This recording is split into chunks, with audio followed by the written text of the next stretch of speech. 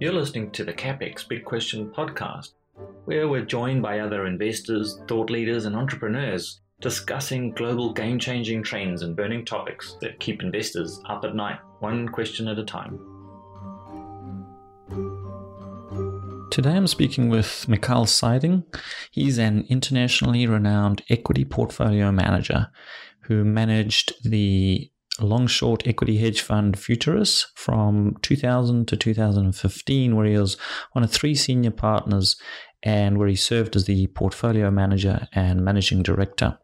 The fund Futurus received numerous awards, including several Best Directional Hedge Fund over the 10 years awards, and not least of which was the European Long-Short Equity Hedge Fund of the Year for 2008, which we all know was a particularly challenging year. It went on to receive the European Hedge Fund of the Decade for the period 2000 through 2009. Since January 2015, Mikael has been sharing his insights and unique perspectives on technology, investing, weightlifting, economy, happiness, conspicuous consumption, and mindfulness. And you can catch all of this material on his website, which is mikaelsyding.com. And today I'm speaking with Mikael. A little bit of a background around who you are. I think really it's a bit of a tragedy that your name is not as well known as many other people in the financial world space, and in large part that's really just down to the fact that when you were running the fund, you were probably not spending as much time and energy on marketing as many of your contemporaries certainly do. That's something I want to touch on a little bit later on is kind of market psychology around what attracts people. But if you could just kind of quickly kick off with your sort of background from an earlier childhood, briefly touch on how it is that you got into managing money, and then we can take it from there. All right. I'll try to keep it short, at least the part from my childhood and up to my professional career. Anyway, I was born in a place called Jukkasjärvi, which is very far north. It's above the polar circle in Sweden. As of now, they build an ice hotel there every year. So anybody familiar with the ice hotel in Jukkasjärvi would know where it is.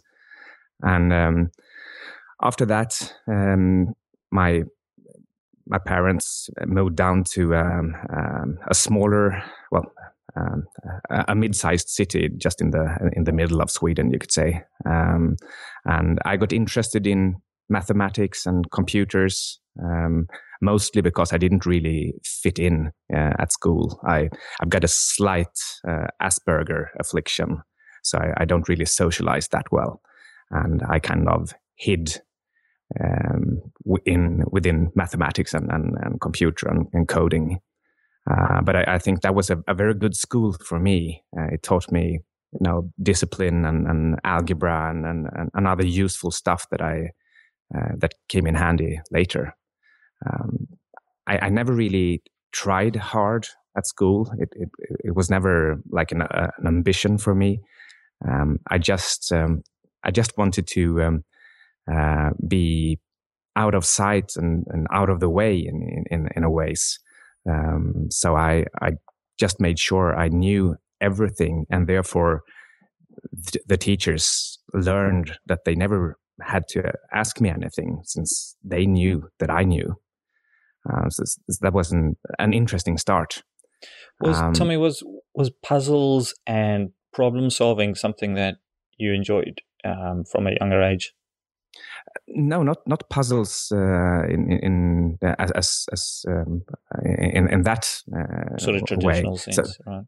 No, so I never played with various kinds of puzzles or things to solve. I liked programming. That was the only kind of puzzle that interested me. Anyway, between ninth grade and secondary school, I stumbled upon a study technique that focuses on words you don't understand. So you're supposed to look up every word that's a bit vague to you and make sure you can define it and use it. It seems obvious and very simple, but I think most people just skip over those words and hope that they'll get the context anyway. But I think that single technique just propelled me from a pretty good student to the very top and actually the best student over 3 years in mathematics and physics in the important part of Sweden. So I actually got a prize from the king of Sweden for that. And I think that prize in itself, it kind of told me that I actually do have something that's interesting that could be used for something. Before that, I never really considered myself. And what age was that? 18. Right. So the prize really was for the best secondary school student in mathematics and physics, you could say. And by that time, I was becoming very tired of school and disinterested in general. And when thinking about studying further after secondary school, firstly, I had kind of planned not to study anything after that. Well, I hadn't really planned at all. I hardly knew that you were supposed to study after secondary school, but some friend or frenemy told me that, well, you actually can't get a job from here. You really need to study something else. So you can really tell that I was quite a naive young man. Was that due to the relative isolation of where you were living? Or was it something else? Because like you mentioned, this almost isolation where you hid in mathematics to a certain extent. And that's not, I think if you look at people who are exceptional in fields, what they tend to often end up doing is they will hide in a way, and it could be in running, in athletics, it could be in kickboxing, any field of activity. And they'll often almost hide in that particular field of expertise because it's where they feel most comfortable. And then I guess there's a feedback loop which exists in that if you tend to spend an exceptional amount of time on any particular topic, the law of averages would suggest that you're likely to be better at it than other people that don't spend as much time on it. Yes, I agree. And I also think that that's really a good way to live your life. I think people spend way too much time and energy following the news and following the general gossip and socializing in general. If you really want to learn something deeply and thoroughly and have any practical use for it, then you should just focus and try to stay out of all the noise. And I think that I just did that naturally, probably because I'm not a social guy to start with. So I never really thought about this. Something that you inherently had a natural trait towards, whereas I think for the majority of people, human beings we're social creatures. And as such, we tend to validate our decision-making with other human beings. And it's one of the things which I kind of wanted to get onto a little bit later after you've mentioned a little bit more as to how you actually got into managing money. But that concept of, I guess it's, in the financial world, there's a lot of sort of trend followers, and then there's this class of people who tend to consider themselves contrarians. And one of I think it was something that I read about a piece of work that you put out at some point. You mentioned that you're not a contrarian, but you're an individual. And I think that's a really, really important point around that understanding that you can look at information inputs and be able to analyze them independently without that need for social construct around that and come to some sort of judgment so it's not an automatic contrarian or the market or the Zeitgeist is X and therefore I'm going to be Y. It's just independently looking at information and being able to come to some sort of consensus within yourself as to what that may mean. And I think it's unusual, I think, for the majority of people to be able to do that and to be able to think in that fashion. And I think it's quite a critical point. So I think it's dangerous to label yourself a contrarian. But I understand why people do it. It's a way of marketing. But if you label yourself a contrarian, then as soon as you think the same things as other people do, or come to the same conclusion, then you kind of have to second guess yourself, because you've already said you're a contrarian, and then you maybe start believing yourself that you should be the opposite of everybody else, and that's just not possible. So, do you think that labeling of yourself is the dangerous? Because this happens in religion, it happens in pretty much every sort of field of life, of how we go about differentiating ourselves and defining our identity. People will say, "Oh, Mikael, good to meet you. What do you do?" And the way that we typically will respond is, "Oh, I'm a hedge fund manager. Oh, I'm an electrician. Oh, I'm a dentist." And so people immediately get this vision as to what exactly that is. So it's a labeling, and that happens throughout society across every spectrum. And I understand why people do it, because it's easy and it provides context relatively quickly. But when it comes to managing money and to really, I guess, trying to understand markets and psychology, that labeling, I would sort of suggest, I guess, is really dangerous, because it creates an immediate bias as soon as you sort of label yourself one thing.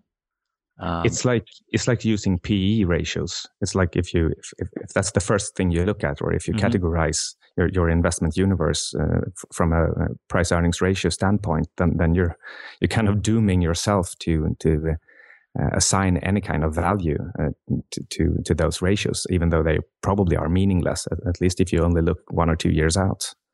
And I think it's the same thing with labeling anybody a contrarian or a hedge fund manager or a janitor or what have you. Yeah, I couldn't agree more. So what was it that finally got you into actually managing money? So you had this experience of clearly being very gifted at mathematics, automatically, I think, having the benefit of being socially awkward or being antisocial to a certain extent. So how did that lead down the path where you landed up managing money? Okay, so by the absolute last semester of secondary school, just a few weeks before you're supposed to hand in your applications for college, I was thinking, it seems you're supposed to go to college, so I better study something. And I thought that I like chemistry, I like explosions, so I like teaching. So why not try studying a short program for becoming a chemist, and possibly using that to become a teacher in chemistry afterward. But right about this time, just as I was starting to think about this college, my you could call it frenemy. I mean, he used to be my bully in middle school, but we became friends later on. And he was talking about this school called Stockholm School of Economics, which is the most prestigious school in Sweden. You would probably study finance or economics or something like that, and that's where you saw a lot of rich people being. And I had no idea what it was, but since it had the word economy in it, I thought it just had to be really, really easy and like a vacation. So I'm tired of school. So I could just as well study economics. and it will also be kind of a small victory against him, a belated one, but still some kind of a victory because he really, really wanted to go there, but he couldn't get in. Well, I applied, got in, and started more or less trying to get expelled right from the get-go. I dressed funny. As soon as there was a chance for some kind of a party, I participated and drank heavily and thought that was really, really a fun time, since I hadn't drunk before I turned 18, and I had just turned 18 before I started there. So I won't go into any details, but there are still some reverberations high up in the government. So you were a nightmare. You were essentially a nightmare going in to this university, which was a prestigious place where the sort of upper echelons of society would send their children, and you had this unknown upstart from background which clearly didn't have the same or wasn't the same as the existing people within that sphere, and you proceeded to challenge everything that they were doing. Yes, but after 1 year in that environment, I realized that they are not at all wearing suits and ties and being assholes. So 1 year later, and was that your expectation? Yes. Right. So 1 year later, I just made a complete turnaround, bought myself a couple of suits and ties, and started wearing a suit and tie to school and a backslick every day, every single day, which nobody else was doing. So now I took that role that I thought that everybody else would have, but they didn't. so I became that weird guy in a suit and tie, and I also pimped myself with a lot of jewelry, like gold rings and gold necklaces and stuff like that. What was it that was going through your? Was this? I mean, when I think back to sort of, I guess my late teens, early sort of 20s, you're going through this sort of defining period where you're, to a large extent, you're trying to figure out who you are. Was that just you sort of testing, who Mikael Syding was and trying to figure that out internally? Yeah, I was probably just maturing very late. So this was me being 13, 14, 15, but in university instead at 18, 19. Right. And realizing that I actually got good grades, even though I didn't try to. In the final years, I really put in an effort to make sure I got the best grades in the end, and I did. So I actually did finish at the top of my class. Anything that I might have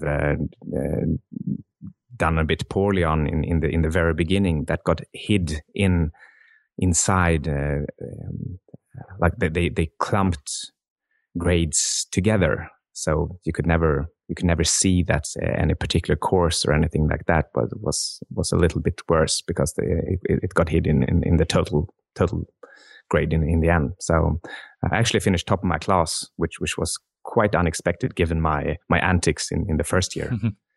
And the way I got into finance is that I think it was in 1992 I got hold of the book American Psycho by Bret Easton Ellis. I read it only for the gore, and I actually read it 3 times in a row before the girl who had lent it to me demanded it back when she heard that I just kept reading it over and over again. She was probably quite concerned and thought she's going to change her address. And yeah, and my closest friends at school, they read it too. And then one of the guys, he said, "Well, great. Now we know what we're about to major in." So and I was like, what? And because I still hadn't figured that out and had no clue what he was meaning. He wasn't suggesting mass murder, but rather finance. Yeah, finance. So we all applied, and we all took finance for our major, and that's really how I, in the end, ended up in the finance industry. So it was all just luck and coincidence and weird chances all through my school years. Yeah, I mean, like I think about friends of mine that are all hedge fund managers, myself, kind of how I got interested in the space, and I don't think I've ever come across anybody that's actually said that a book like American Psycho was what sort of was one of the catalysts towards them being getting involved in finance. It's typically Benjamin Graham book or a book about from one of Soros's books, or it's something that is very dedicated towards that kind of field and quite positive towards it. So you certainly took a different path. Yes, and well, I really can't explain it more than that. You really have to blame my friend who took the small parts of finance from American Psycho and concluded that that's what we're going to do. And I was just a very malleable person who well, more or less did what anybody suggested. Quite a passive sort of participant on the train, just sort of run, train's going to that station, and you'll just jump on and see what happens. And then we're at 1994 now, and I'm about to finish school.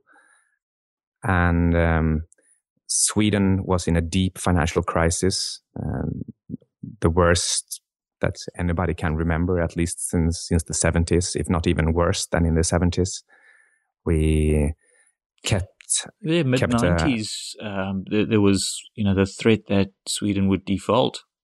Yeah, we had a counter on the most central square in Stockholm, which kept counting the government debt, and it was suggesting that there is no way we can stop this from just blowing the country apart. So in 1991 to 1994, real estate prices plummeted 90%. The government debt skyrocketed. We had huge deficits. Everything was just coming apart. And there were definitely no jobs in finance. Was that, just quickly to break in, was that something that you were aware of on any sort of scale at the time?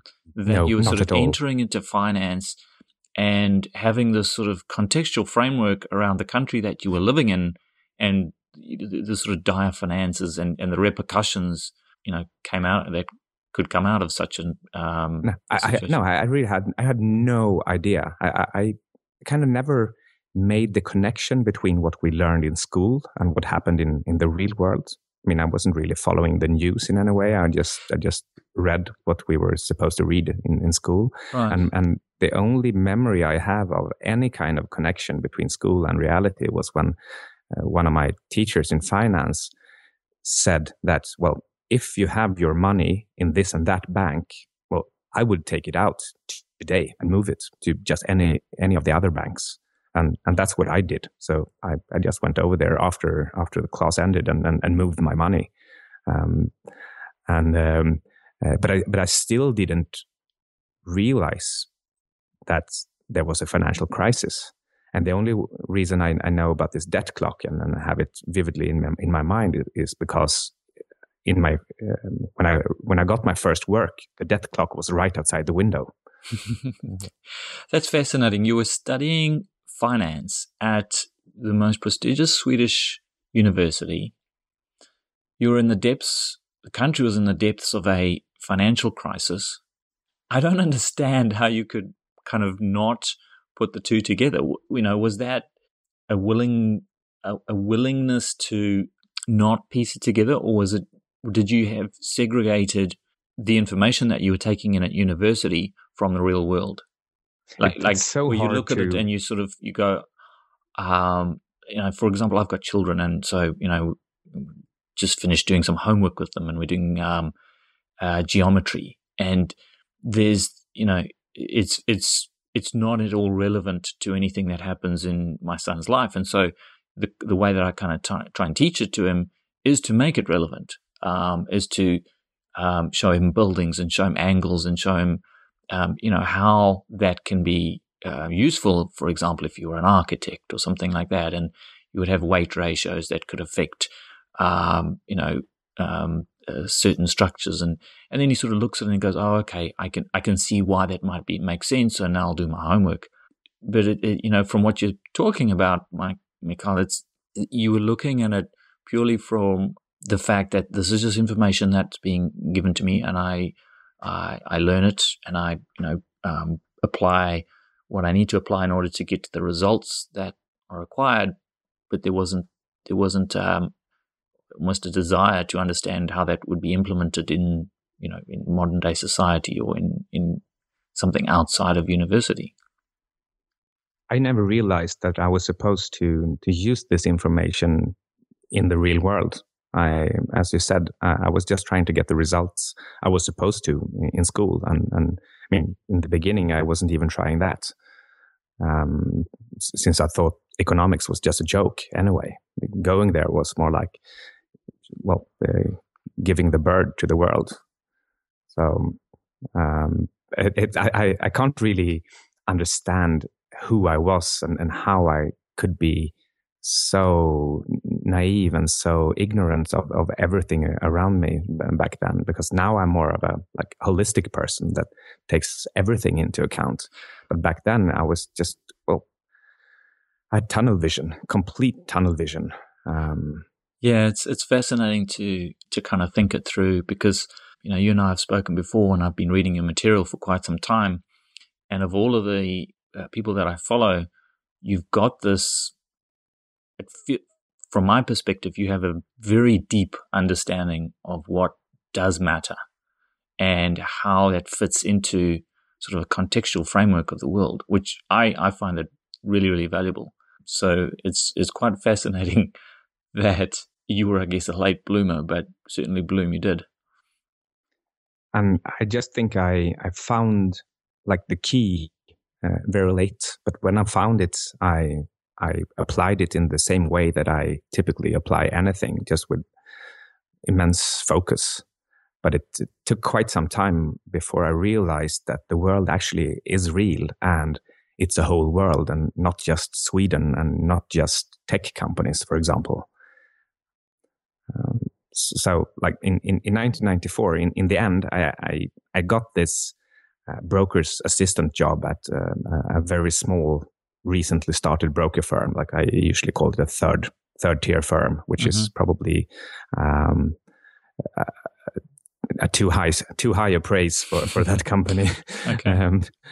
Anyway, the people there were good, and they were good at what they were doing, and they were nice people, and I did learn a lot, and they did point me in a couple of good directions. So I very quickly they realized that he's not supposed to be a broker's assistant, so they put me on research instead in just a couple of months' time, and I started researching companies, and I got to take every company that nobody else was paying attention to. So in 1994, we started finally getting a couple of information technology companies being listed again, I should say, on the Stockholm Stock Exchange. So I got to research all of them.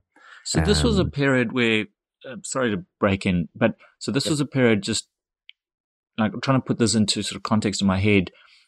Sweden was sort of, I guess at that point, they were sort of coming out of that financial crisis, and the world was entering this soon to be massive boom in information technology and in IT services, service companies, and the like. Yes, I think Netscape was IPO'd in 1995, so that would be just 1 year after I started researching companies at this place. Right.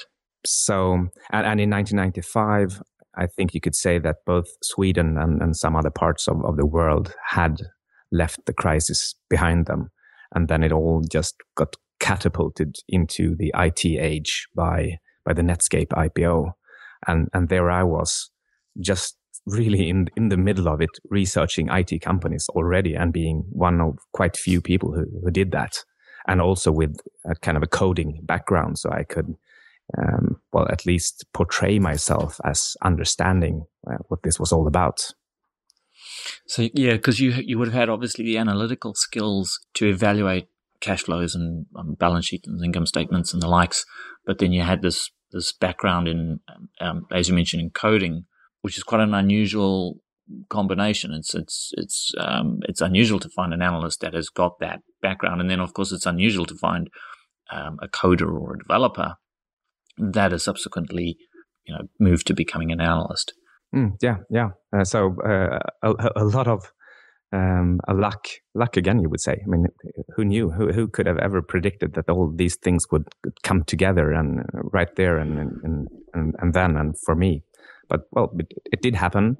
And after a few years at this place, one of Sweden's largest banks wanted to start their own IT research departments at their broker firm. So they simply hired me. So that took me out of this third tier firm and into more of a first or second tier, and depending on how you look at it in Sweden, and put me as head of the IT research department. And this was in 1996. And 1996 until the year 2000, that was when the real boom was, because between 1994 and 1996, it was actually quite hesitant and a little bit up and down, and there were some remains of the financial crisis, and people didn't really trust the bull market. The capital hadn't started coming in. The technologies, etc., were being developed and built. But I guess it was kind of that wall of worry stage where there were interesting things taking place. But that big capital shift that you get in markets hadn't yet eventuated. Yeah. So I got this, restart at a professional platform with institutional clients, a large bank backing me, all of the things that you really would want to have. And I was also the head of the IT research department, and between 1996 and 2000. So I just rode the bull market perfectly. What I didn't do, however, is take a job abroad. I was still too myopic and maybe, I don't know how to put it really, but comfortable or content. Things were moving fast for me from my point of perspective. So I didn't really have to think about getting an international career as an analyst, and I didn't understand, and I wasn't ambitious enough to strive for a much higher pay or a lucrative career or higher stature in any way. And then presumably there wasn't the need to either, because of course there's two things that tend to move us, and one is the carrot and the other is the stick. And things were okay, and they were certainly getting better in Sweden, and you had this background in coding and enjoying the boom. So why would you move? Sure. I probably could have made 10 times as much if I had moved to London, for example. Sure. I think. But I didn't know that, and I did make enough. So, for me, everything was great. And actually, by the end of 1999, I was starting to think that this isn't really honest anyway. I mean, I'm supposed to have some kind of buy recommendations at least some companies, but I really can't warrant it anymore. Everything is too expensive in my sector. Also, I was becoming very tired of marketing, of writing previews and reviews of quarterly reports. I was just thinking that everything was starting to become meaningless. So you was, just to put it in context, you were on the sell side. Yes. Yeah. And by that time, just by the end of the IT boom, even though you didn't know it, I was thinking about quitting. And not retiring, because I realized I didn't have enough money for that. So I hadn't even started to think about that. But I was at least thinking of just moving back to that smaller town, mid-sized town, and just take an ordinary bank job, just be sit in the like a teller, working 9 to 5. I was dreaming about getting enough sleep and just working 9 to 5, not having anything with me home that I had to think about or prepare, and just relax. Yeah. And I started talking about these things with people around me, and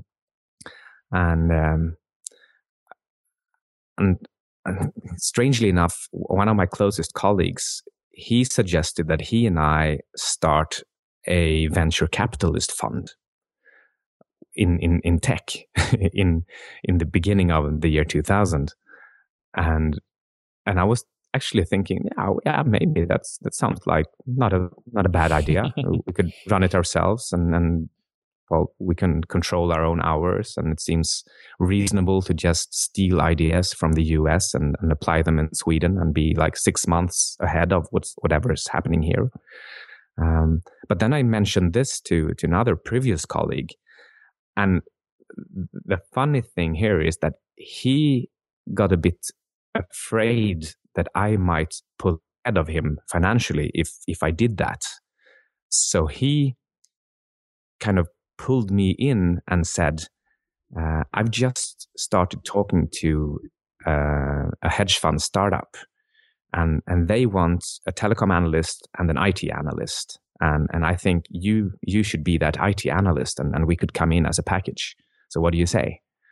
And he explained a little bit how it worked. And I thought that, it sounds a bit like the venture capitalist idea, but just maybe a little more comfortable and arranged from the get-go without me having to set it all up. Less risky to start up. Yeah. So they had started in October 1999, and this was in February 2000, just 5 months after. And as fate would have it, I said yes, and thus I began at this hedge fund, Futurist, that would later become the European hedge fund of the decade. Right. I'd really like to get into some of the other things that you discussed, but we'll move into them. Things like sleep you mentioned earlier on, and really just the way that you think. One of the things that I really enjoyed about your work is that you tend to speak a lot about essentially how you think and the other inputs in your life that are ultimately, I think, come through in a better understanding of yourself and a better understanding of the world, and really just would, I can see how you became an exceptional investor by, having some of these mental models almost, which are unusual. When I kind of think about people taking an action of buying a stock or a bond or whatever it may be, you have this kind of decision process. Everything starts with the thought. It starts with your own thinking around, say it's a commodity, and there's a whole lot of biases that come into that. And what I think is quite prevalent is in society is that people will look at the commodity and they'll look at opinions, like you mentioned that you don't spend a lot of time on social media and things like that, and that's really just it's this massive deluge of opinions, and people often let that sort of affect them and sway them one way or the other without spending some time on trying to understand independently what that commodity is or what the inputs are. Because ultimately, the first channel towards an action is thought. And it's only once we have a thought that we can then express that in some sort of action. And so I kind of wanted to cover how you go about thinking about the world yourself and asset, if we think about it in the financial world, how you think about asset prices, that sort of macro world that we live in. And you're sitting there in Sweden, which is at the heart of some massive changes taking place now within Europe. You're part of the EU, and there's these significant shifts taking place. I think it's a fascinating time for anyone. I mean, I think a friend of mine mentioned this the other day, that there's probably going to be more in about 10 years past and the 10 years to come than at any other point in the last sort of 100 years around, economics and finance. That may or may not be true. We'll have to wait and see. But I wonder if you could just spend a little bit of time on delving into how you go, when you're working at Futurus, what your thinking pattern was and how you managed to navigate the markets, which you did exceptionally well. I'm really interested in not necessarily the moves, positions that you took. That anybody can research those, but in the thinking that went into that. It's very tempting to just join the crowd and do whatever they do. So therefore, you're drawn to reading and listening to other people's opinions and advice, and that's really what you shouldn't do. I don't know if you've noticed when you're having breakfast or eating anything, and if you have anything with text on it ahead of you, you read it. I mean, I can read the milk carton like 20 times if I have one for me. It's like impossible not to take in information. And I think the same thing happens whenever anybody is like spouting an opinion about the gold price or the stock market. You get interested and you think that there might be something valuable in that information. And I also think you have like an innate drive to join the crowd, to just know where the crowd is, and then just be one of all of that warm fuzziness. But what you really should do instead is just, firstly, try to form an opinion independently. Even if you think that you have way too little information, at least just think it through. Like, I mean, if you don't think that you have enough information about gold, you could still just give yourself like 30 minutes or an hour and jot down any variable or any piece of information you think that you possess that could form the basis of a buy or sell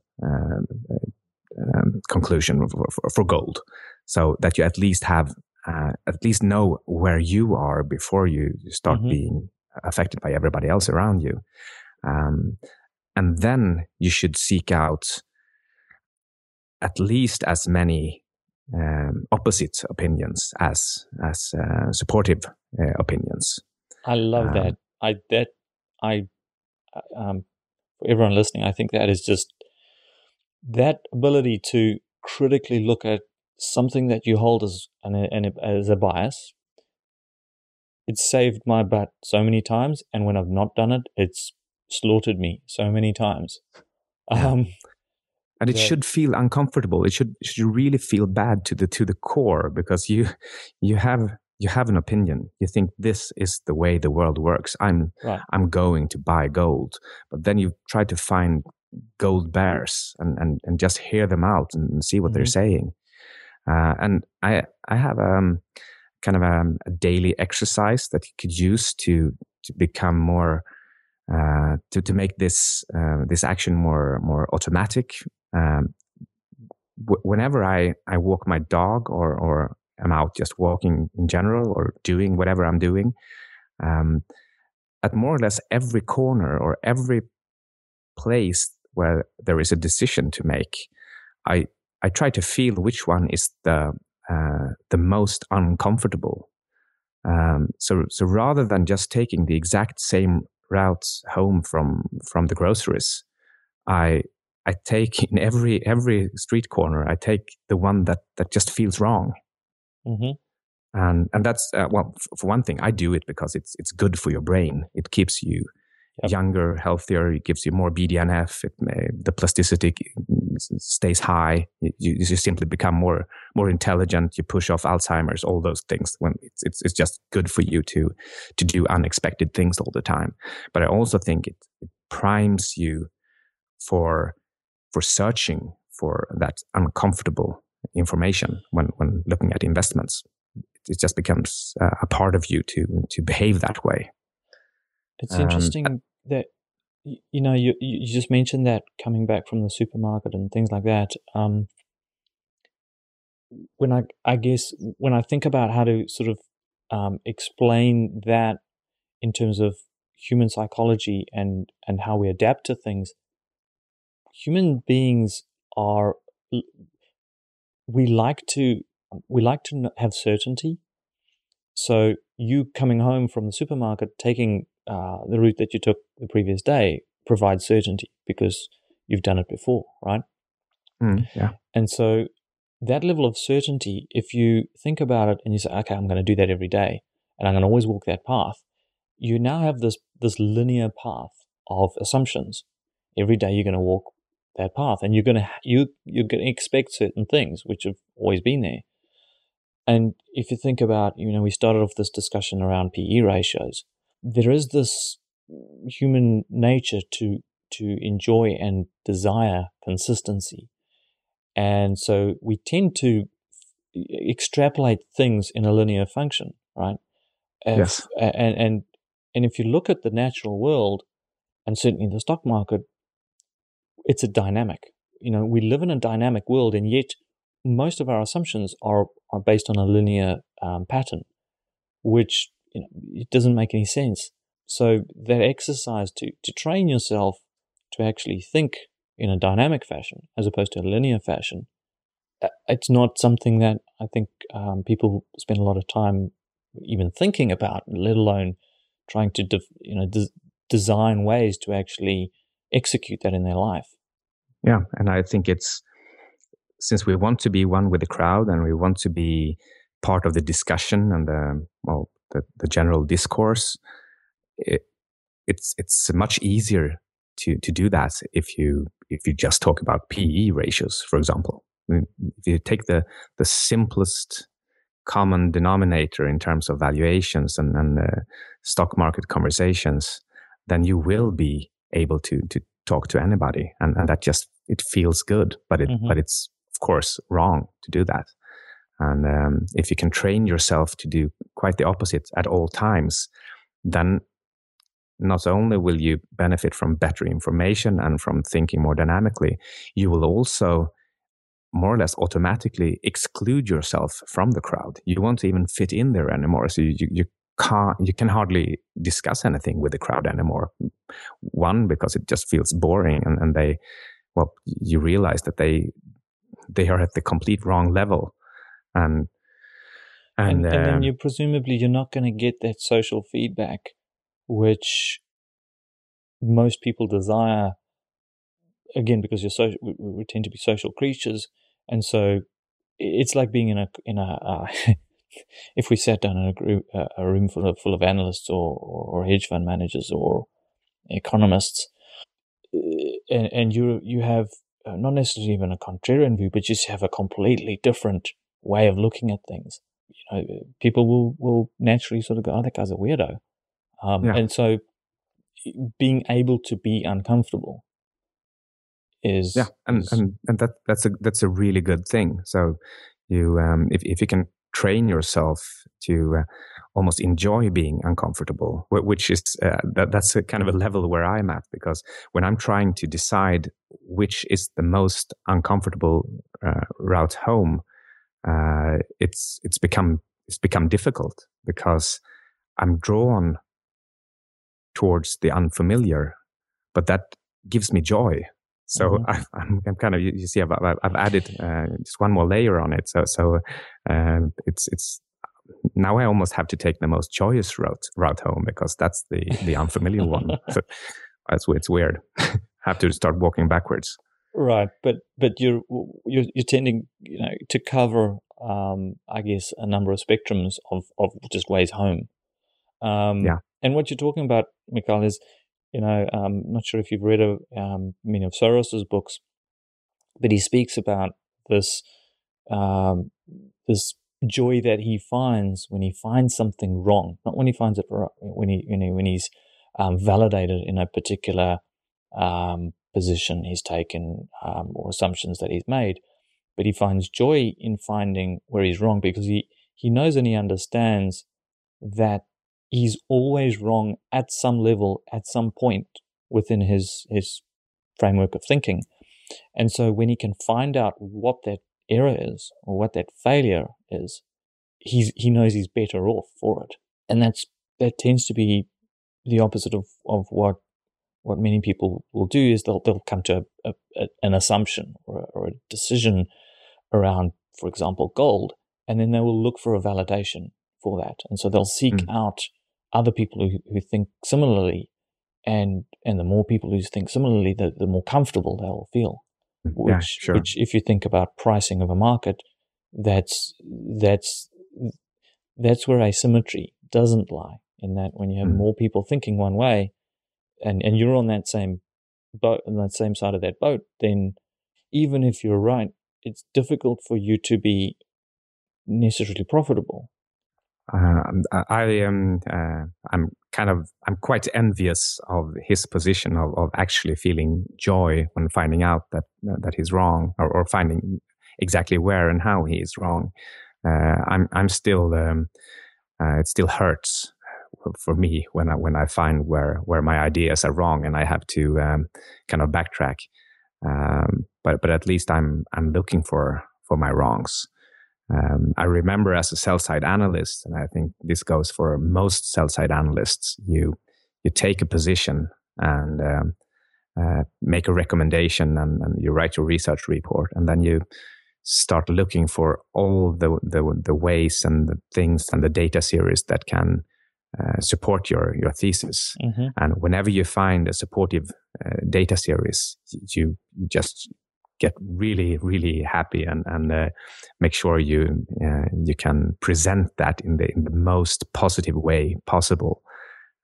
So you're constantly priming yourself for looking for supportive information, and then distorting it even more positively and presenting it to clients and your colleagues and bosses and to yourself.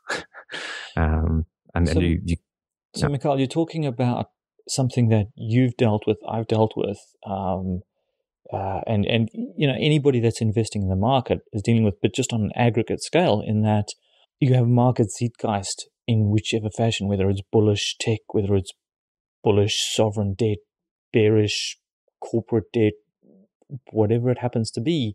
The more analysts think that way, and you'll have this, and I've actually previously tried to put this through a data sheet, but number of analysts that are positive on a particular sector, and then you look at, let's say you've got, for example, 5 analysts, and they all put out a bullish report on tech stocks, as an example. And what you'll find is that you'll have another 10 analysts who will use the data sets and the information from the previous 5 analysts to back up and validate their own analysis. So you have this almost like a compounding effect of what at the base level is maybe only 5 different pieces of analytical work. But the more people that sort of get onto that particular train, they'll find a little data set that's maybe a little bit, it hasn't been used, and they'll layer it on top of all these other previously supportive analytical points, and it kind of tends to build and build and build, and then that's just capital that starts shifting in that direction. And so I've got friends that are swing traders, for example, and they'll look at these kind of capital shifts, and I can understand that can make money and it makes sense. What is interesting is you can almost trade market psychology rather than any fundamentals. Whether the analysts are right or wrong is to a certain extent, at some level, somewhat irrelevant. In the short term. In the long term, it matters, because a business is either overvalued or undervalued, and there is a regression to the mean. But I find that ability to look at data sets and challenge them, as opposed to layering them on top of each other. It's very difficult. it's very difficult for that to exist in the sell side community. If you had a sell side firm, how would you run it? Well, I would tell my analysts to never stick their neck out, to never have a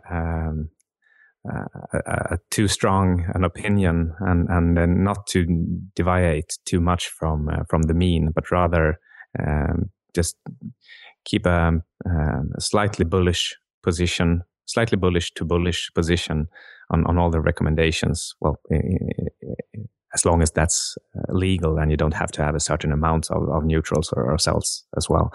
And as soon as they are wrong, and the stock price tanks, they just have to move their target price down close to the new market price, just to make sure that the retrospective graphs of their recommendations and the stock market price seems to follow each other pretty closely, so that the eye can be fooled into thinking that you are concurrent or even ahead of the stock price movement.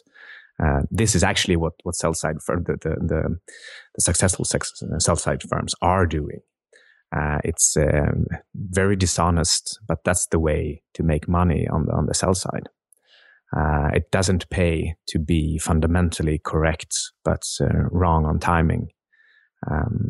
And it doesn't pay to stick your neck out, because it hurts so much more reputation-wise when you're wrong than you gain from being very right at certain times. Yeah. So it's better to just, on the sell side, it really pays to just be one of the crowd and never to have a contrarian opinion or but then trying to do the right thing. I mean, isn't this a problem that we have in fund managers? Again, I've got many friends in that space, and the wonderful thing about managing your own money is that you're not pressured on time. You can have the flexibility to let things play out. Whereas if you're a fund manager, every quarter matters, because you need to be posting results, and if your results are not if you're not beating the index, or if you're not beating your peers, there's this fear of redemptions, and so the market, it tends to be shorter term thinking, and there's a need, if you're going to be managing money, to be somewhat correlated with what everybody else is doing, because as you correctly mentioned, being right fundamentally doesn't matter if you're wrong on pricing or timing in the shorter term, because the clients, your LPs, are typically the other guys sitting watching Twitter feeds and Bloomberg and CNBC, and that information flow is something that affects their decision making, which ultimately affects the capital that you have under management. Was that something that you ever felt as a pressure? I was still pretty naive, at least the first 5 or 10 years at Futuris, and I actually think that even my my older partners and founders were too, or maybe they were consciously ignoring whatever was going on in the rest of the hedge fund community, but we actually stuck to fundamentals and to our own values and our own thinking, and we weren't at all involved in any kind of club investing. We actually even got critique from our clients when they asked us which other funds we were talking to, and we said none. We don't have any connections or talk to anybody. We got critiqued for that. And for me, it was just completely natural to just bend down my head and do the calculations and visit the companies and find the information and just take the fundamental position. I didn't even consider trends, stock market trends or momentum. That would have been just, to me, complete bunk and witchcraft. And I, even if somebody had told me that I should pay attention to trends, I would have said that they can't maintain themselves for very long anyway. So I'd rather just invest the way fundamentals tell me to. I and the rest of the firm probably didn't understand the marketing implications of this either. And I think that's one of the reasons that we didn't get too much money to manage either during the first years, since we didn't fit in anywhere. People tried to find somewhere in their investment matrix to put us. Well, are you a long fund or a short fund or market neutral, or what are you? And the answer in the end, was all of them. Well, no, yeah, we're a black box, and we have style drift, and we do whatever we think is the best course of action for the time being. And that didn't really fit in anywhere until we started getting prices for performance. But that was more for long-term performance than single years. So, and even that, the capital that flows into money managers that are actually perform well, and I think this is just my gut feeling from friends and family and the likes, but there's more capital that gets allocated towards heavily, strongly marketed funds than there is towards those that necessarily produce long-term good results. Yeah, once we actually started trying to do some marketing in 2005 and 2006, I went on a small tour and visited like 50 or 100 or 150 or so fund managers in Switzerland and the UK and France mainly, and got exactly zero money from those tours. I realized exactly that our performance and track record didn't matter just one iota. It was all about our position in this matrix of investment styles. And I also realized that a newly started fund, a fund completely void of track record, if they just had a good presentation pack, they would get more money than we had amassed during our lifetime, just from positioning themselves as a particular type of fund and promising a certain type of returns, even though they didn't have any track record to back it up. So why do you think that was? I think it's just very easy for the fund manager, the one who decides whether to invest in you or not, to take your numbers and your presentation and show it to your bosses or to your clients and say, look, here is a fund that says that they are aiming for 20% returns on average and a maximum drawdown of 5%. They have an automatic stop loss procedure at 5%, and so on and so on. And then also maybe say something about the CVs of the people starting the fund. Mm-hmm. Which often sounds impressive, even though they never have managed money for real. Right. Do you think that, and this is a hypothesis, so shoot holes in it, we fear pain or loss more than we do enjoy success? There's been many studies that have been conducted that sort of validate that. If I'm a fund manager and I have to answer to my LPs and I lose money, my LPs will come to me and say, why did you lose money? And if I can point and say, oh, I lost money with, Mikael Syding over here, and they go, how did you do that? Why did you invest in him? And I say, well, here's all of the points that, he had maximum stop loss of 5%, and, he showed a very clear, concise method of how he was going to be attempting to achieve 20%. And, I can back up and say why it is that things went wrong. If I have to turn around and say, well, I lost money with Mikael over here, and my LP say, well, what's his strategy? And I turn around and say, well, he doesn't really have a strategy.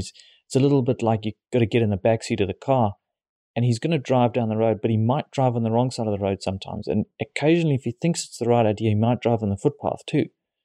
It's just, it's becomes very difficult for somebody to validate when things go wrong.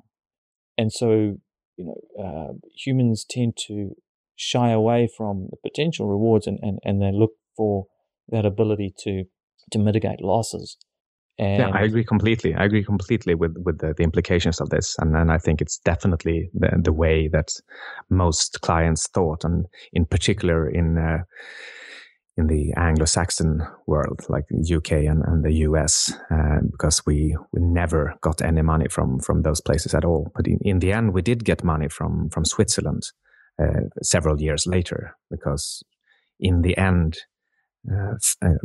large family offices in Switzerland, they made their own decisions, and they were able to take those decisions to invest in a black box like Futuris, not despite us being a black box, but even maybe because we were a black box, because that would be uncorrelated with everything else. Right. And presumably you'd built a track record by the time that those family offices invested. Yeah. So when we actually won the Best European Hedge Fund of the Year in 2008, and then a year later won the European Hedge Fund of the Decade Award, then it became very easy for them to talk to whatever clients they had and say that this is actually the best fund. Even it's a black box fund, but look at the track record. Yeah. They were the best fund of the year and the best fund of the decade. They can obviously they can perform, and not only perform, but perform in the worst markets conceivable. So, coming back to those worst markets, because you I mean, there always seems to be a crisis of some nature taking place somewhere on the planet, and you kind of started cutting your teeth at the depths of the crisis, financial crisis in Sweden, even though you didn't really know that it was taking place. But as you were managing capital, you went through the GFC. You kind of you had the last effects, I guess, of the tech boom and bust. Managing the capital and taking the positions that you took, and I strongly suggest anybody listening to this should go and download your ebook that you've written, which covers some of these topics, to get a better understanding about what it is that you did during those timeframes. What was your work life like with your partners? Because your mindset is clearly one that's at odds with people managing money. Did you have partners that were of a similar mindset to yourself, or how did what was the thinking like amongst your the fund managers that you were working with? We were quite different, all of us. But the one thing that united us was pragmatism. We were all very pragmatic, and in some ways, at least in time, we were holistic and interested in how everything was tied together. But so we can start with the absolute basis for our investments was being fundamental. So we researched the actual driving forces and business ideas behind the companies we wanted to invest in. So the important thing for us was to see that this is a company that has a reasonable growth and a reasonable valuation, and they will, almost like Buffett style companies, things with like a moat around their business idea and their competitive advantages, something that we could see will be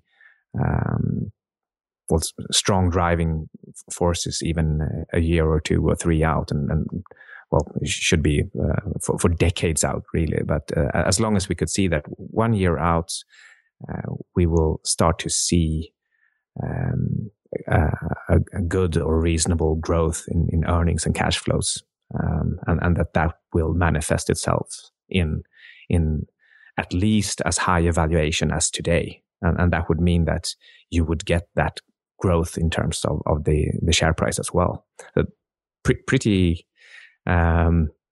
basic idea to start with for our investments. But I think what differed, what set us apart from other people, I think, was that we weren't just looking at just the numbers, but we met with companies, with sub-suppliers, with analysts, talked to anybody we could find, and really tried to penetrate the business idea in itself. What is it that they are actually doing with their clients and prospective clients? Not that this company is selling a computer or a software, and they are trying to improve the cost economy of that product. That wouldn't be interesting. The question was more like, what need are they fulfilling at their clients, and what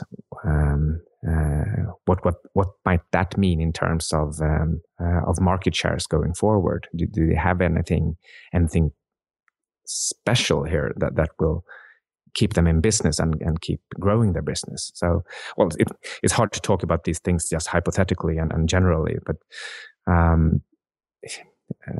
when researching a company, you really have to go beyond the earnings ratios and the cash flows and the current actual business and try to get at the actual driving forces in the company. And as Warren Buffett typically says, it's more about management than the current products and business idea. And I think in a way that was what we were getting at, even if no one of us was a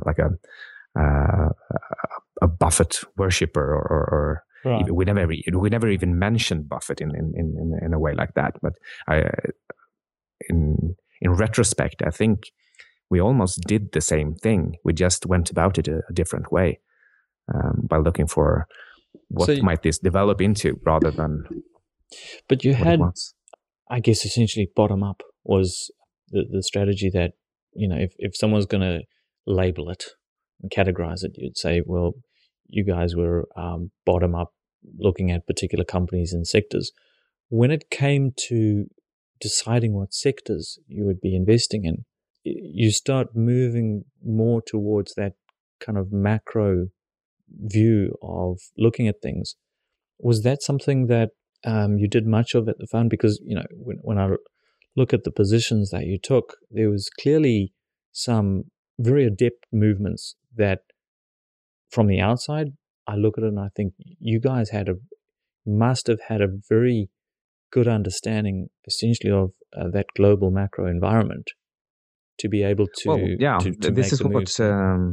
this is what tricked our clients, because we depicted ourselves as this bottom-up fundamental single stock investment firm.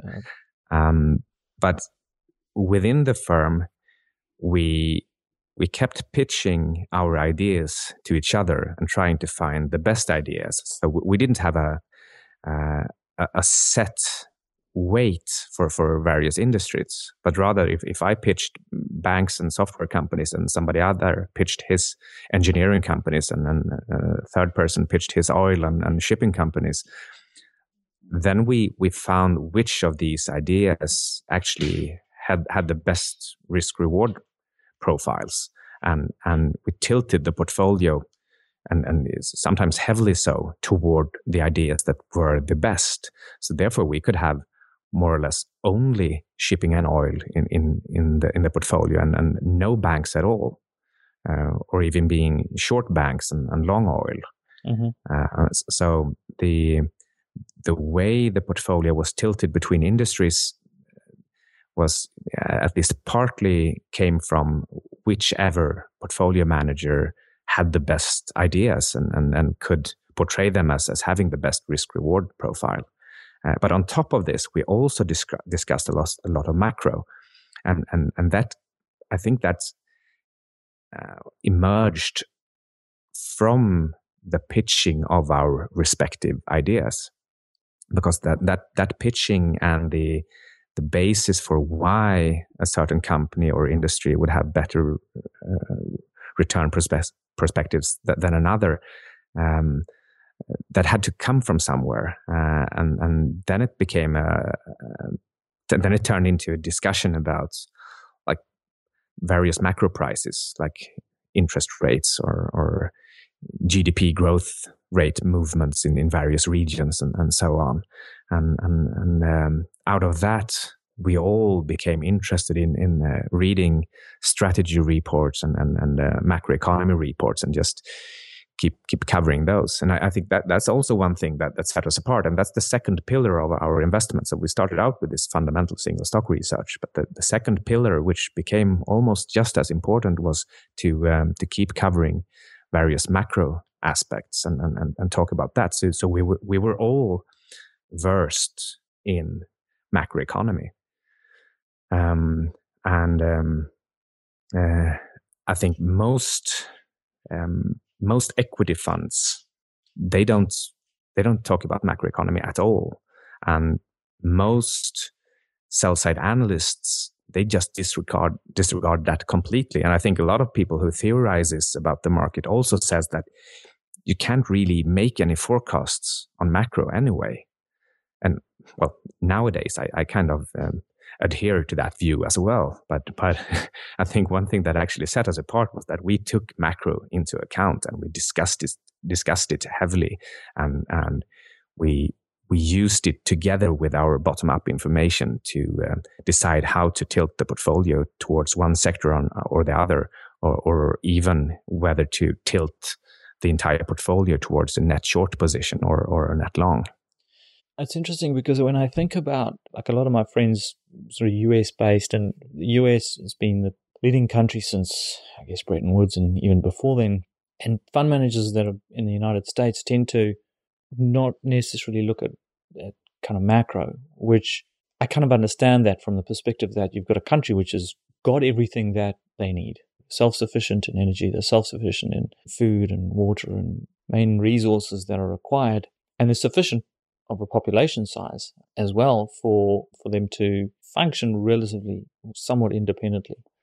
And so the kind of macro view can be discounted because, it's been good for a long time. So there's this supposition that we don't have to worry about that. We can just, look at, bottom up, which if you're going to think about Buffett's, he's had a few ventures offshore, but for the most part, he's stayed at home. And when I think about yourself sitting in Sweden, a country which is more affected by your neighbors than a country like the United States, it certainly makes a little bit more sense that having an inclination or having an understanding about even just the rest of Europe and what might be taking place with trade or things like that would have a greater impact. So you might start doing an analysis on a particular company and you find that they're exporting their software to Germany, and so if there's a trade barriers with Germany, then that could have an impact on the company's profits and cash flows. And so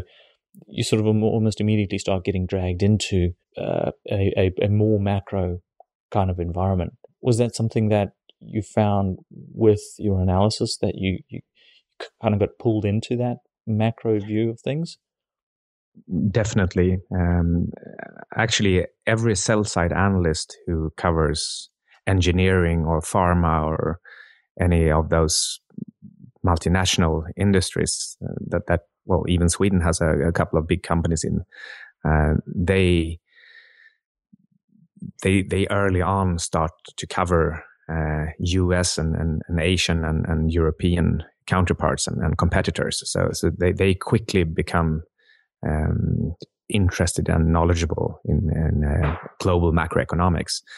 Since I started out as a tech analyst, and the tech companies in Sweden at that time were, well, there were a couple of software companies that actually had international competition, but there were also a lot of like PC builders that had an advantage in terms of cost and distribution that made them less susceptible to international competition. It sounds weird saying that now, but that was at least my my truth back then, and also a lot of local IT services consulting firms that were definitely local and had no real competition from the big global firms.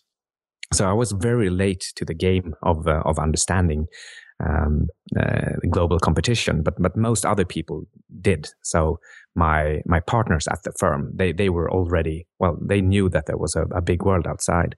Whereas when I actually started at Futurius, I had two revelations. One was when I was talking about valuations and profits and cash flows and various multiples, and the founder and the CIO, he said, "Whose earnings?" And that just blew my mind. It was like, what are you questioning the medium earnings numbers that are out there? Because I said something about PE valuation or price cash flow valuation, and he said just whose earnings. And right after that, I realized that I was supposed to completely independently, without anchoring, without listening to anybody else, just make up my own opinion where I really thought bottom up that earnings would end up or could end up. But it's to anybody listening to this, they must think I'm a real retard. I mean, that was like 5 years into my career, and I still couldn't really understand that what he was asking that you could for. question the forecasts of earnings numbers. Yeah. And the other thing was, what about, and well, let's say I was looking at a software company within the ERP industry, a Swedish software company, and he was like, what about SAP? An international competitor, a German company, the number one in the industry, and I was like, what? Am I supposed to look at those companies as well? I don't know anything about them. Fortunately, I had looked into these companies, but never really considered them. Because they actually didn't matter to my forecasts or to my recommendations at that time. But quite soon after just those two simple comments, then I broadened, and I broadened quickly and just looked at everything everywhere and paid much less attention to the companies that I had started out looking at in Sweden. So this was very early on at Futurius, like in the 2001 period, but it didn't take long for me to adapt to this new perspective, but it did appear to me very late. But after that, it became just very natural, and I understood that everybody else had done this from the start, because that was the natural thing to do from the vantage point of Sweden. I just hadn't realized it before then. I don't think it's necessarily tied only to Sweden. That's probably a fairly standard methodology. So, which makes it even more embarrassing for me to not realize that until then. But inherent in that, Mikael, is I think the ability that you had unknowingly at the time, I guess, was just this. You could look at it and say, oh, you were naive or even myopic, but there's probably a certain amount of value that was placed there whereby you weren't influenced by noise.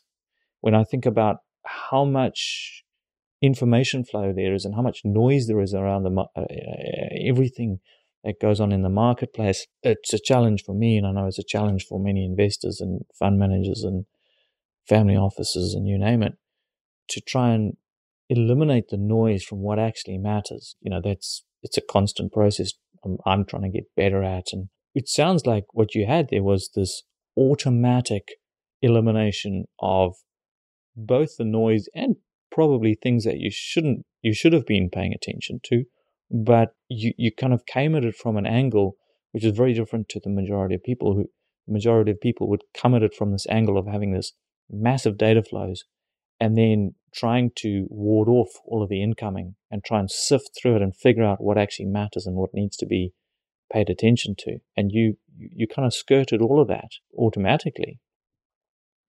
Yeah, I can't explain it. And apparently I did miss the things that normal people would think were really important, and that I maybe at least should have had use for in normal conversation, not least with clients. But I think that I was just so pressed for time, and also slept too little, that I just had to focus on whatever mattered. It's almost like you probably heard about the experiment where you put like electrodes on a plant, and the plant gets to decide what to buy and sell in the stock market, and it gets water and sunlight depending on if it's successful or not. And it works pretty well. Well, that is until it dies, but otherwise it learns a system for trading on the stock market typically, since it picks up on patterns that more or less momentum trading, I guess, and it works. It works for a long time. It's like picking pennies in front of a steamroller, of course. So in the end, you'll die. But I think that's kind of what I did in the beginning. I was so pressed that I just took the signals that worked. Right. This is all I have time to do, and these are the things that matter to me. And I don't even have time to consider that there is something else out there until I did, and fortunately, I just did it in time. I just had the luck to join up with more experienced people and people with a more social view of the world. You just brought up something that you've mentioned before, and it's been a strong interest of my own.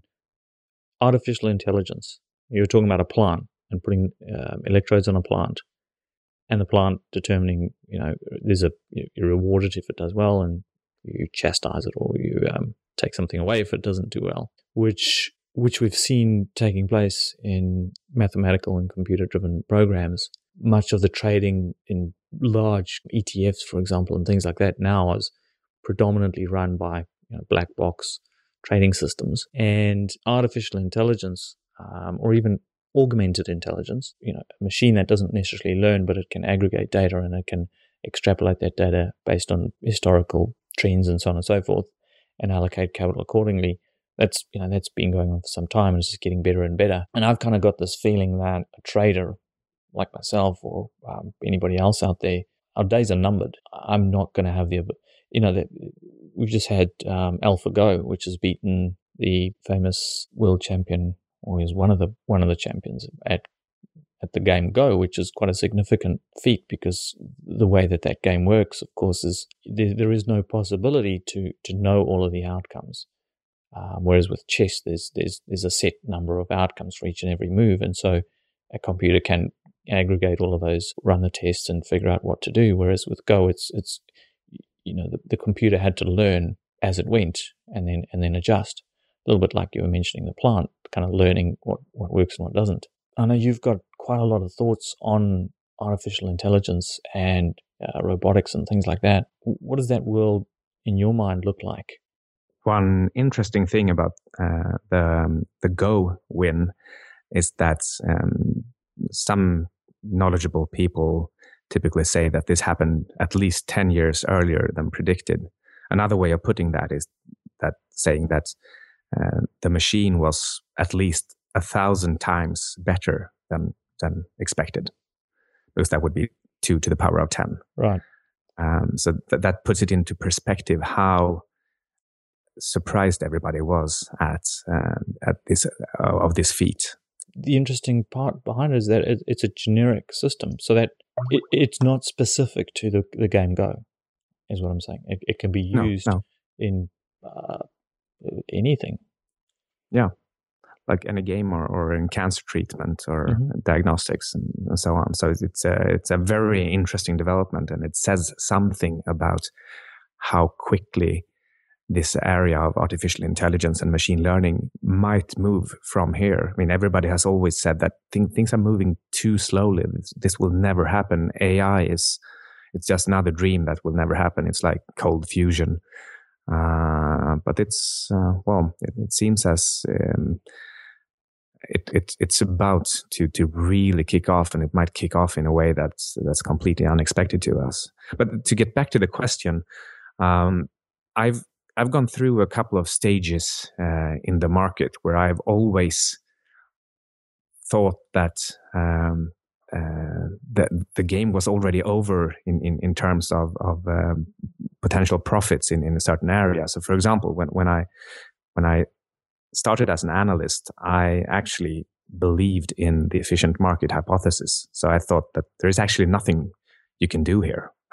Yeah, very, very, very good premise to start out. That's the premise that the market sort of has an IQ of maybe 150 when it probably has an IQ of 80. Yeah. Anyway, I at least after a while realized that no matter what I think about this, that there is money to be made in writing research reports. And once I did that, I started thinking that, well, my analysis and my way of looking at future cash flows actually seems to work, and it works better than what the market is doing. So this efficient market hypothesis probably doesn't work. And then already back in 1994, I got the assignment to program some kind of options arbitrage model at the firm. And I thought, well, all the arbitrage must have been already taken away from the market. Of course, there are supercomputers doing this all day long, so there is no arbitrage at all left in the markets. Something that I had to learn and had to realize that no way, nobody had even started doing that in a systematic way in 1994, and not even in 2004. It's still then you could just program a simple arbitrage computer and make money, at least in low volumes.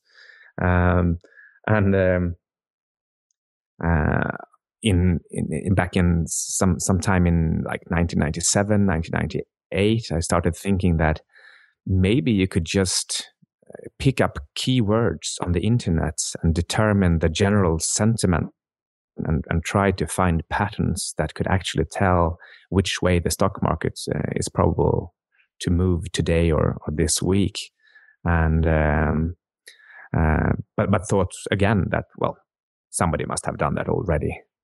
And not long after,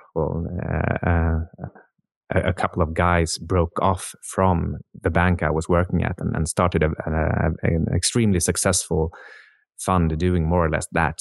And I think there is still a great deal of opportunity for machine learning and sentiment gauging on the internet, and much like that plant. It's a very simple idea, really. And if you just happen to find the right keywords and the right patterns, then it will probably work for a while pretty good. The same thing I thought about momentum. I mean, that really should be probably the first one that you would think. Yeah, should have been, but I didn't think about that because I thought that momentum was so stupid that it could never be used for anything. It's just an extrapolation of human behavior. Yeah. But still, there are a lot of firms doing momentum trading. Mm-hmm. Most of the largest algo traders and big hedge funds, they are momentum traders, either automatically or with human intervention. And right now we're at machine learning, and finally I've caught up mentally and think that this works. If you have enough power, if you use IBM's Watson to analyze big data, I'm sure you can make better fundamentally based decisions on companies, and take into account things like sentiment and momentum, etc.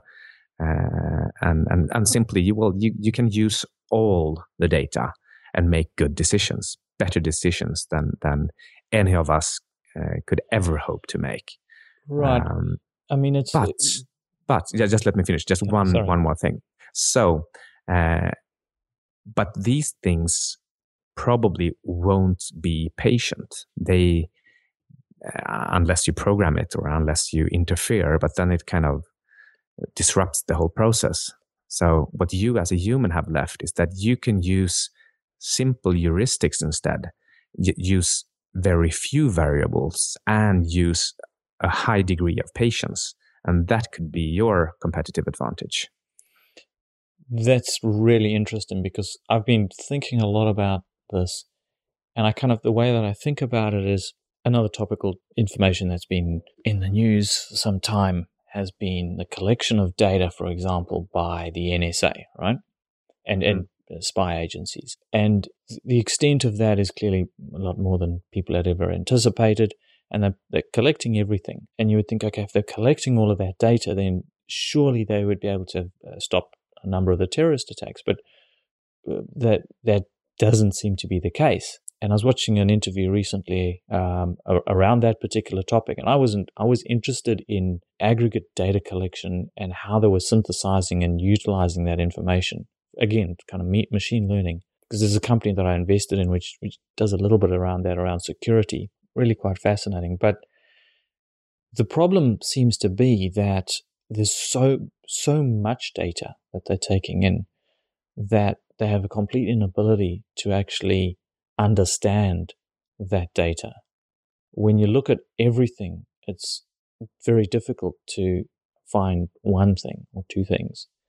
And I think that may just be a process that needs to be kind of gone through. But if you go back to what you were discussing with respect to maybe even market momentum and being able to have a number of particular keywords that you're pulling in and that you're getting data sets that you could then integrate with maybe MACD or volume indicators, a number of other indicators as to capital shifting one way or the other. I guess there could be money to be made by kind of synthesizing that data and making sense of it. That's not something that computers are necessarily doing right now. If that is the case, then I guess the next question is, will fund managers, in 10, 15 years' time, are we going to be looking at a situation where you're really just synthesizing data that is pouring in, and the advantage is in being able to position size according to that data and synthesizing it and kind of understanding it? Is that where the edge lies? Or is that something else, which, again, if you've got AlphaGo type of ability, does that also get eliminated? I can see like two different routes here. It depends a little bit on the time horizon, and let's see if I can remember both routes before before finishing. One is that I kind of like the idea that you're saying that we will have like AlphaGo computers doing everything and then feeding the decisions to single human managers that will more or less act like the plant. Mm-hmm. So you'll get all this. You'll get a general idea from AlphaGo, and then you will decide whether to go all in or simply to wait and do nothing. So you'll get all the good ideas, but you will use your judgment to say, no, I actually think this is a bubble, so I'll stay out. And that will be the human element, the human decision. And a lot of people will be wrong when they take those decisions and get kicked out. And some will, either by luck or by some special talent, actually make a difference. So that's one way to go about it. And that's probably the most likely intermediate development, I would say. But it would still take, 15 years before we have a lot of managers and systems set up like that. probably even longer. Things like, changing society takes a long time. Mm-hmm. But we will probably move toward that situation, and it will be more and more difficult to find a portfolio management job, because there will be fewer and fewer people doing this. And the capital will get more and more concentrated towards the AlphaGo decision makers.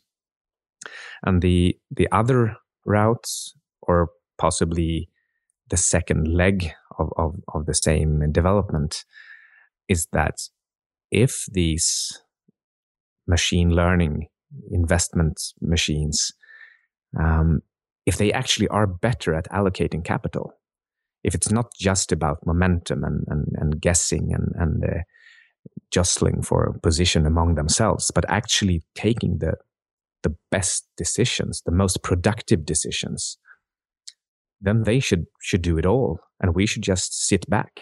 Then we're actually back at the efficient market hypothesis place, where the machine learners make sure that we have an efficient market and that index investing is the best, just because these machines make sure that the index is the best way to allocate capital, because they are allocating the capital that is productive.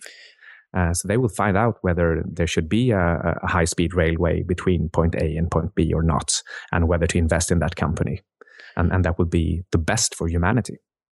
And in that environment, there is no arbitrage. No arbitrage, no point in using humans for judgment.